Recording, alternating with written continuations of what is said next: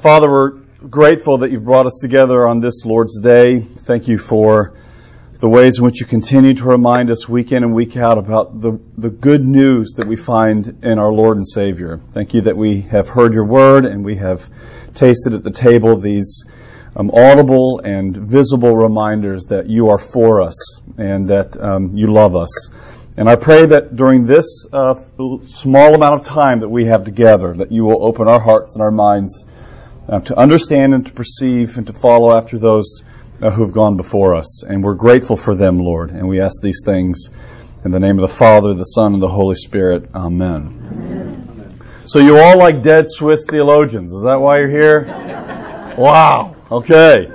Let me a few words of introduction, and then we'll start throwing things against the wall, and we'll see what sticks. When I was in college, studying the Bible, actually, even as an undergrad, I was going through a phase, and it wasn't a bad phase, but I was going through a phase where I was reading kind of everything that this Baptist Calvinist John Piper. Anybody know this name, John Piper? So I was reading. If he wrote it, I read it, and this was during a sort of a burgeoning theological and intellectual. My interests were just peaking at this time. So I look back at these books and I giggle now. Your books become a kind of testament to your life. I don't know if you feel that way about your books. I'm off track already, but I have a book on my. You like this one, Matt? I have a book that I ordered. I don't read book reviews like in the Wall Street Journal because I buy all these books on Amazon and they just sort of amass. But one of them is on Samuel Johnson and his life of reading. It's a fascinating book, just the kind of reading that he did, and it's basically a kind of intellectual biography on Samuel Johnson from the marginalia of the notes and the kind of reading that he did. The famous sort of progenitor of the Oxford English Dictionary. So for me, my books are the tools of my trade, and now my books kind of give a little bit of my own history. It's kind of fun to go back and read my 19 and 20-year-old self and the notes that I wrote at the side. That was a time, by the way, when I was still using yellow highlighter. I despise that now, but at this time I was using yellow highlighter, and I would see in the margin, excellent, 2 exclamations, really good. Wow, that kind of stuff. So I have all that there. But John Piper mentioned something, when I was sort of listening to everything that he said and read everything that he wrote. He said it's a good idea for Christians, and he was speaking primarily to future pastors, to think about identifying a figure that you can make a friend, a theological figure, preferably someone who's dead, that you can make a friend for the rest of your life. And that hit a nerve for those of you who know Piper. For him, that friend has been Jonathan Edwards. I mean, it's a good one, actually. I think, if I were to pull Gil Cracky out of the audience and say, who's your friend? We'd all know it's probably, Martin Luther. It's been a lifelong friend. For me, I've had a couple of friends, but one for sure that has stood the test of time for me is the theologian Karl Barth. Barth had got his fangs into me. I'm convinced, this is again off the record, I'm convinced that I only got the gig at Beeson, which was, in hindsight, I should have never gotten the job that I'm in, but here I got it, because Dr. George, my boss, and I were sitting in his office, and we just began to talk about our affection for Karl Barth. I'm convinced that's the only reason I got into place. And I'll tell you why. I'm going to give you a little bit of a background on Barth, and I'm going to tell you why I'm taken with him. And I'll also let you know that I'm probably more critical of him now than I ever have been. I mean, so it's part of the nature of, I think, having a long-term, affectionate walk with a theologian is to grow in critical awareness of some of the maybe dangerous paths or poor paths that they took, knowing that we take our own poor paths as well. I mean, there's some humility in this. So why Karl Barth? Well, as many of you know, and again, this is kind of an intellectual autobiography on myself, but I grew up in a world where Karl Barth was public enemy number one. All right, so I grew up in a very conservative fundamentalist world. I mean, we used to joke as undergrads, not Karl Barth, but Karl Barth. I mean, that was the kind of, it was bad. And I was hardwired in such a way, and this is good and bad, I guess, but I was always hardwired in such a way that I couldn't just take it for granted when someone would say that so-and-so figure is bad. I needed to go and investigate this. So here I was as an undergrad, and I remember just sort of spending time going through Karl Barth's magnum opus, the Church Dogmatics, and I couldn't get it. In other words, like it was beyond me, but I was reading it, and all of a sudden I thought, there's something special about this. He can't be as bad as everyone's saying, but I'm going to have to put that on the shelf. Then I'm in St. Andrews, Scotland. I'm doing my terminal degree there, and my closest friends during my time of postgraduate study, many of them were studying theology, not Bible. And so a group of them were getting together, and they invited me into this little cadre of this little reading group to read Karl Barth's Church Dogmatics, Volume 4, Point 1. It's like, can it be more boring, a kind of title? That's it. Church Dogmatics 4:1, the Doctrine of Reconciliation. And, you know, here we were. I'm a Bible guy. I parse Hebrew verbs. I look at Greek, syntactical patterns. And all of a sudden, I'm reading this, mid-20th century theologian on the atonement, and my world just begins to spin. It really begins to spin. Primarily for this reason. When I entered into the world of reading Barth for the first time, I entered into a world that was fertile and was passionate and was filled with spiritual vigor. I don't know how else to say it, but reading Barth for the first time in that kind of environment, though I'd fiddled with him before and read him in seminary, but this was the first sort of deep reading. Jesus was ministered to me. I mean, I think that's probably, for most of you and for me as well, if there's a particular author or Christian author that you like, and you tend to follow this person, or you read their work as much as you can, the background story of that is often, this person feeds Jesus to me. And that's what, it's not that I'm taken back or blown away by the high level of discourse, although that's certainly present as well. But I'm hungry for Jesus, and I'm not sure why, but this figure, though he, to quote Hebrews chapter 11, though he is dead, he's still continuing to speak. And he's not speaking where I have an end to him, the person himself, but the end is Jesus Christ. So Barth has been a long-time companion of mine and a friend, and probably will be for till I die. Now, with that said, let me tell you a little bit about him, because I realize some of you have no idea who Karl Barth is. Karl Barth was a theologian, a German, taught in the German university system for most of the first part of the 20th century, and he died in April of 1968. I'm going to give you a very brief outline of his career because it is fascinating. Barth studied under the best of the German liberal theological tradition. And when I say the best, I mean that sincerely. I break out in hives, and as I age, and I need to be careful about this a little bit, but as I age, my rashes get more red with liberal theology, because I think liberal theology tends to be quite destructive in the life of the church. I'm just going to say that out. As I age, I become less and less patient with it. But with that said, the German theological tradition, the liberal theological tradition, was something to be admired.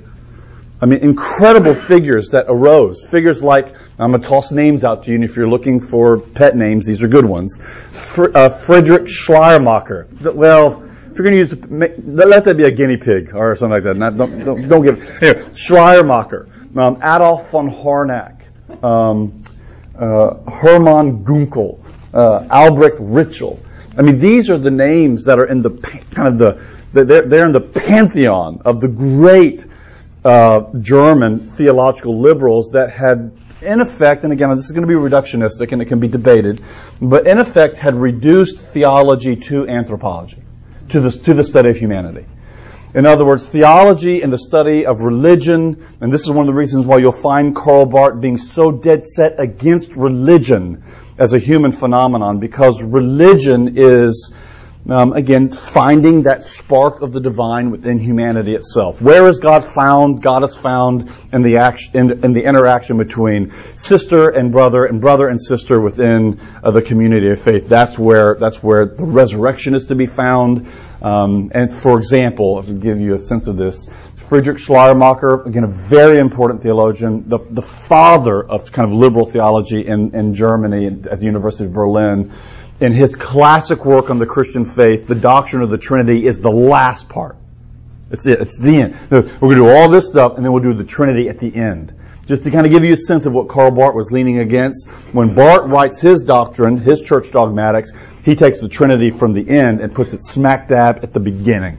In other words, this is about God. And our understanding of God is going to shape how we're going to do all of our theology, and that's not going to be the kind of post facto epilogue at the end of our theological journey. So Barth was trained under these theologians. He studied under Adolf von Harnack. He studied under Hermann Gunkel, the Old Testament. These are people that I read to this day. They were his professors. But then Barth becomes, and some of you know this narrative, so forgive me for repeating, but then Barth becomes a pastor. And this is what I like about his story.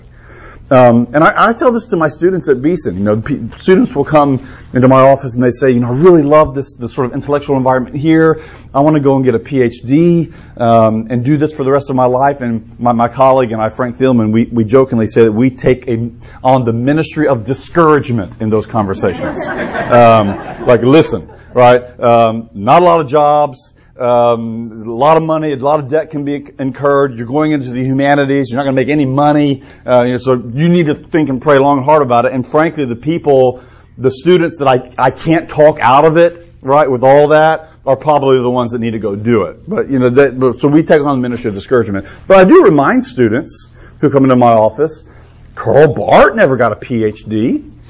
He doesn't have a formal PhD. Jonathan Edwards never got a PhD. One of my colleagues jokingly said that it wasn't a joke. He had a professor at the University of Denver who did not have a PhD either. And when someone asked this, apparently he was a luminary in his field. When someone asked him, "Why did you never get a PhD?" his response was, "Well, who was going to examine me?" That's one tack, I guess. So anyway, Barth never got a PhD. He became a pastor. And he was ministering in a small parish in Safenville, and he had a crisis of pastoral ministry. It was a crisis. The crisis was the liberal theology that I was taught and now am meant to communicate in the pulpit week in and week out is not effective in the sense of bringing a "thus saith the Lord" moment. And in fact, all I'm able to do with how I've been trained is to help people come into a deeper encounter with themselves. The kind of existential move that it shapes so much of theology in that moment. Now, not just theology, philosophy and psychology. I mean, that sort of existential turning in on the self, that's what I'm able to do as a pastor. I don't know how to help people meet God. That was the crisis. How do people come into an encounter with the living Lord? And so the classic moment here, right? I mean, you have to love it, right? Here's a man that went to the best of the theological schools in Germany, and he says, "So I sat under an apple tree and with a Bible in one hand and a notebook in the other, and I thought, well, I'll give the Bible a try." All right. And Barth's, in the famous lecture that he gave early in his career, where he's shifting from this sort of liberal theological tradition back to something that's more defined by traditional Christian orthodoxy, Barth delivers a lecture, 1919, I believe, entitled "The New World Within the Bible." Now, most of the English translations of that say "The Strange New World of the Bible," but the German title was just "The New World of the Bible." And this is what Barth said in that lecture. It's fascinating. Barth said, "When I went into the Bible, and I began to engage the Bible with a fresh set of lenses, what I found was that the Bible was not a mirror of my best moral self. It wasn't that. The Bible was an invitation beyond myself into the world of the living God. The Bible is about God. and it's derivatively about me. And that changed everything. Barth wrote a commentary on the book of Romans that had been described as the bombshell that fell on the playground of the German liberal theological tradition. The impact of one commentary on Romans on the whole landscape of European continental theological thought cannot be overestimated. I cannot tell you, even in some of my own study with Old Testament figures that I like Gerhard von Rad. That's a name that's, I like von Rad. He's a German Old Testament theologian, taught at Heidelberg. And guess how von Rad went into theology? In his youth group as a teenager, they were reading Karl Barth's Epistle to the Romans, his commentary, and it drew him into another world. That story could be repeated multiple times where young people encountered Barth's commentary on the Romans, and not only did they encounter that commentary, they encountered the risen Lord and the power of it, the effect of it. To use technical theological jargon, the charismatic force of it could not be escaped. So that's Barth. Barth was a pastor, and then he was called from his pastoral ministry to be the first chair of Reformed theology at the University of Göttingen, which is in the Hanoverian region of Germany. Now, this is fascinating, right? The first chair of Reformed theology. Now, for those of you who know something about the German theological schools, and I'll give you a story on this to illustrate it. I actually spent 6 months with my family at that same university in Göttingen in 2012. Matter of fact, we lived in the Ostviertel in the eastern quarter of Göttingen. I would walk into the Theologicum every day, and I would literally pass Karl Barth's house on the way every day. I'd wave, hello, sir, and then I'd kind of move on. That's where he lived. This is where his whole sort of theological life started. And here's the funny part of it, right? Barth took that chair of Reformed theology in a Lutheran context, right? So that always makes things kind of spicy, all right? So he's in a Lutheran context. At this university, by the way, where they teach all kinds of critical schools, and one can't say that the theological school at the University of Göttingen is marked by any kind of evangelical piety or devotion or even biblical fidelity. But they fired somebody recently, within the past decade. They fired somebody at the University of Göttingen because they denied justification by faith alone. I mean, so in other words, it's still, some of this stuff still matters over there. And here comes Karl Barth into the chair of Reformed theology. And this is what he says in his own journals and his own diaries. And I knew nothing about the subject. I mean, he hadn't been trained in that. I mean, to read Calvin? Who's Calvin? Luther? I've been reading Schleiermacher and Harnack. I haven't been reading Calvin. And so what happens with Barth is he takes this chair, completely unprepared for it, and becomes one of the most productive and thoughtful expositors on Reformed thought because he was doing it on the anvils of the crisis of teaching. Now, some of you can appreciate this who've been in that world. I remember this coming into Beeson, my first, I mean, don't tell my students. I'm telling you about this. Don't tell my students. But, I did my work primarily in the New Testament. That was what I did my postgraduate degree in. I did some work in the Old Testament as well, but primarily the New Testament. Then I come to Beeson and I have to teach Hebrew. All right? And I can remember being 2 weeks ahead of my students. Kind of reinforced. 2 weeks. I can remember, and some of the more bright students would raise questions.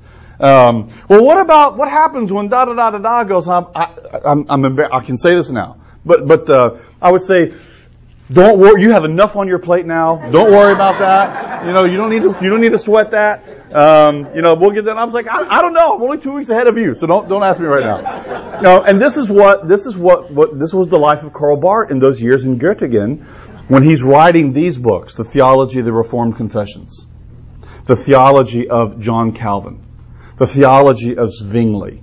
Some of these works continue to stand as great monuments of historical theology, and Barth was writing them because he had to lecture tomorrow. Right? I'm gonna have a lecture hall filled with students, and I've got to talk to them tomorrow. I mean, and the jokes that he even says, we're talking about ink wet on the page as he rushes into the lecture hall to give this up. And that, I think, is one of the reasons why those works, when you read them, have a certain kind of energy to them. They're energetic. Because Bart's encountering something, he's encountering the teachers that he wishes that he had. That's what you find. And he's finding a resource there that really kind of blows his hair back. For example, he describes John Calvin as the Himalayas. He speaks Chinese. That's what he says. He's beyond me. He says, I could spend the rest of my life just reading Calvin and trying to come to terms with Calvin as he kind of enters into the theology of Calvin for students. That's the language of someone's affections and intellect that have been raised at the same time, which I think is part of my own story with my encounter with Bart. The sort of theologically interested mind and the interested affections are meeting one another. And you find that in the writing of Karl Barth. So he's doing that kind of lecturing at the University of Göttingen. He ends up going to the University of Bonn in the 1930s, and that's when all hell breaks loose, right? They have to make an allegiance to the National Socialists there, to the Fuhrer.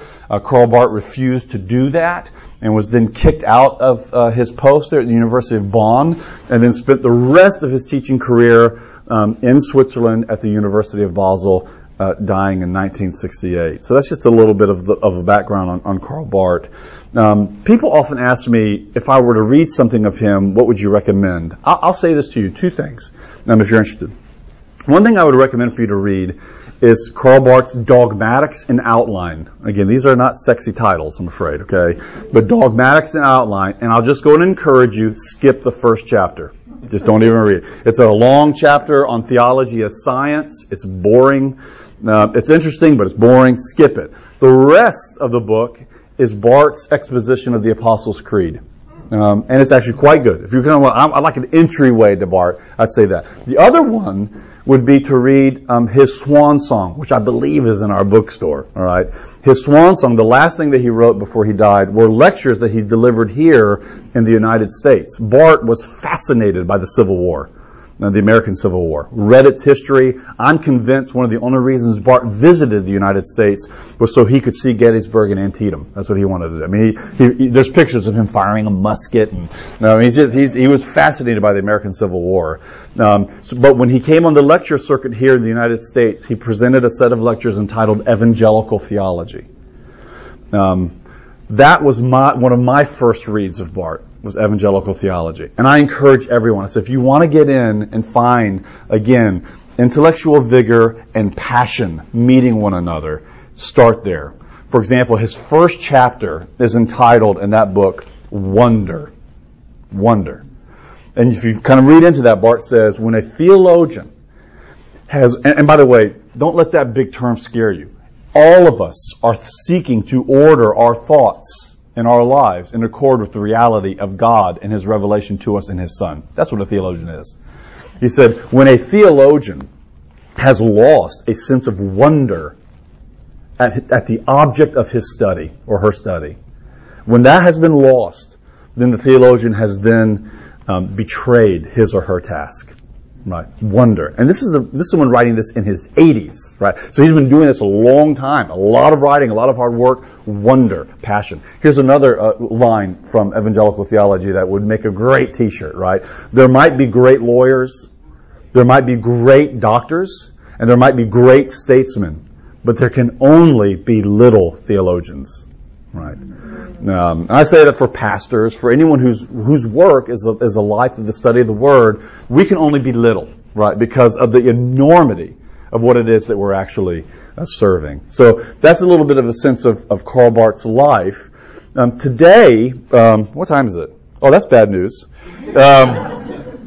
Today, I want to just spend a few minutes talking with you about what Barth, if he were here, would tell you is the most important aspect of your study of the Bible. Okay? And then next week, when we come back together, we'll talk about Karl Barth's principles of Bible reading. And I'm going to use a particular text, probably either Jeremiah or Barth's reading of Job, to illustrate what we'll do. But we'll get to that next week.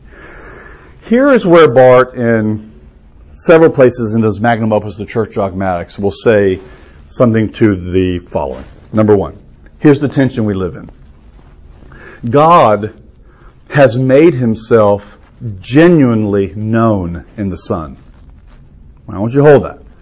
God has made himself genuinely known in the Son, in Jesus, by the Spirit. That's a Trinitarian view of the revelation of God to humanity. Now, that little statement right there is probably the backbone of the greatest of the theological controversies for the last 1,500 years. God has given himself to genuinely be known. Now, we need to talk about this because this is a classic tenet of Reformed and Lutheran thought. God wants us to know who he is. But he does not leave us to ourselves to figure out who he is. Now, this is important because Karl Barth, as a theologian, is a theologian on the far side of modernity. That's what makes him different than a Luther and a Calvin, who were before modernity in the 1500s, right? Barth's on the far side. So Kant and Hegel, they've been around and they're dead and gone, but their influence still looms. Schopenhauer, Nietzsche, Nietzsche's down the road, right? They're still around. So he's having to deal with these philosophical questions. And here is the primary philosophical question that Immanuel Kant, leaves the philosophical tradition of the continent. Here it is. What can truly be known? And how can it be known? How can we know things? And this is where Kant, and don't let me lose you, but this is where Kant says, we only know our experience of things. We only know the phenomenon of a thing. But we can never really know the thing itself. That's just beyond the realm of human experience and human cognitive categories. And think about that in relationship to God, right? We might have some kind of a phenomenon, some kind of encounter with a God, but to really know who God is, humanity can never have that privilege. It's beyond the reach of humanity's greatest intellectual achievements or even experiential moments. We cannot know God in himself. And you know what Barth says? Barth says, and Luther, I think, and Calvin as well, would applaud him here. They would say, you know what, Kant, you're right. You're right. That's one of the reasons why religion's so bad. Think the Tower of Babel. Because left to humanity's own devices, we do not have the ability to build our way up with whatever devices we might think of to encounter God as God truly is. We can't do that. In fact, whenever humanity does do that, begins to project or construct God according to the categories of their own minds or their own experiences. Boy, this is huge in our world right now. Or their own experiences. The end game there, the necessary end game there is idolatry. There's no other path that you will go to when you begin to construct God according to the categories of our own mind, left on autopilot with our own experiences. The end game is God becomes an idol that we have constructed. Often a projection of our best selves, who we really wish we were. We just kind of amp it up a little bit, and boy, there's God in the making. And Kant says we can't know God. Calvin would say you're right on that, actually. And Barth comes along and says Kant was right. We cannot build a path to God left on our own. But that's where Kant stopped. And this is where Christian theology begins, right? God has not left us to our own devices to figure out who he is. And here is a classic line that I think encapsulates so much, maybe, this is dangerous, but maybe Barth's theology in toto, in the whole. But God has spoken. That's crucial. We can't build up to figure out who he is. But God hasn't left us with that option alone. God has spoken. He has articulated. He has verbalized. He has given himself to be known. And this is a big, big theological point. And in his giving himself to be known to us, he is making a move to redeem us. When God speaks, God reconciles, God redeems. God has given himself to be known to us.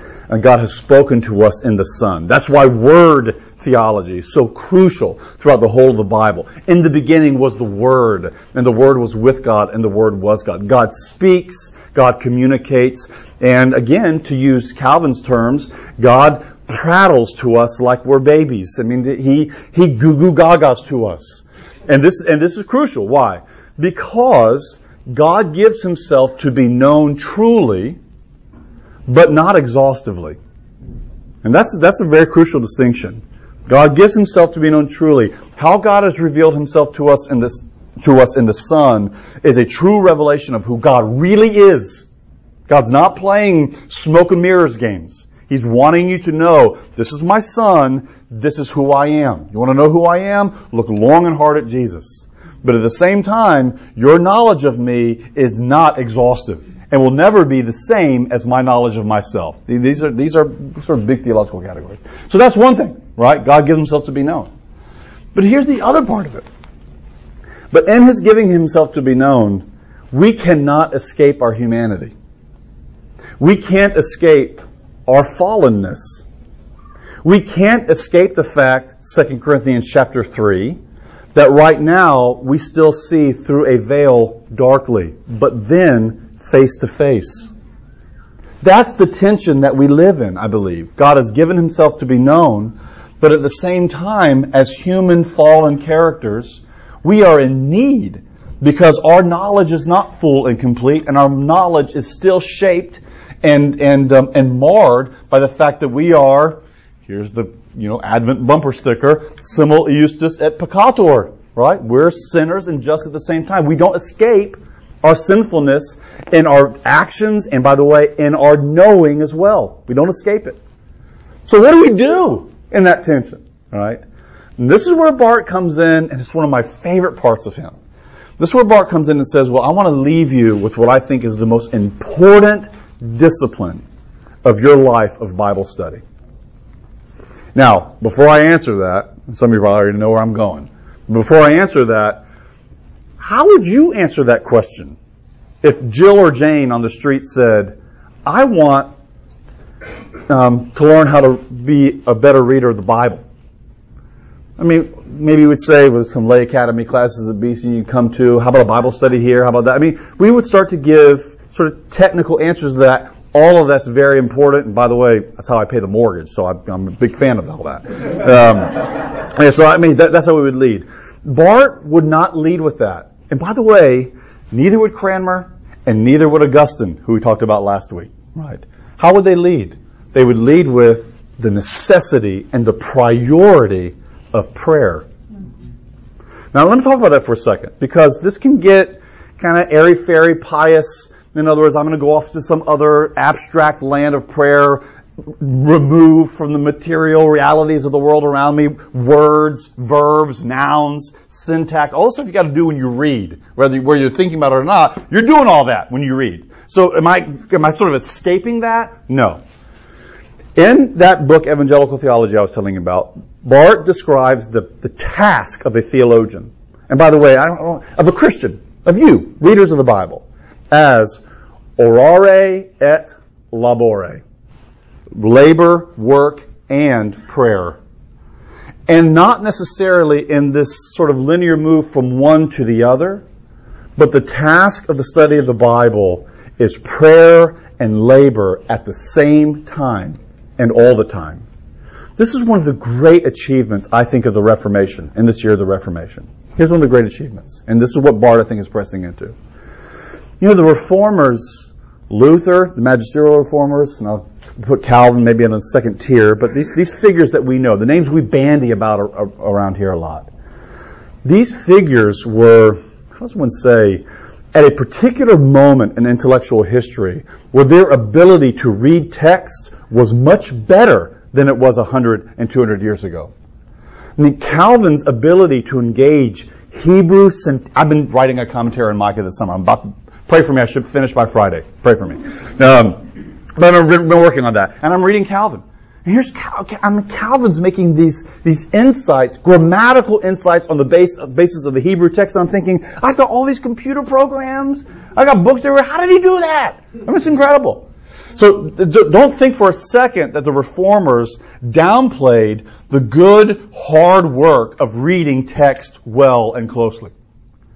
But for all of that, and this is what I think is their lasting achievement to us, or their legacy, but for all of that, Luther and Calvin would know that they could never make the Bible happen. They couldn't do that. They were servants of the Word, not lords over it. They're servants. And as servants of the Word, they do their work, but they do it in a way that's marked by prayer and in recognition that this is ultimately God's Word and God's work to be done.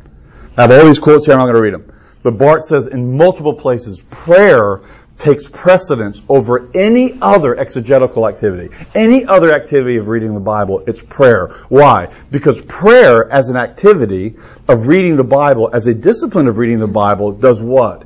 It shows us and it demonstrates to us that we are dependent on something other than ourselves to make this thing happen. Why do we come to the Bible? We come to the Bible because we are hungry and thirsty for the living God. That's the encounter that you have when you come to the Bible. We're hungry and thirsty for the living God. And I can't make God do things.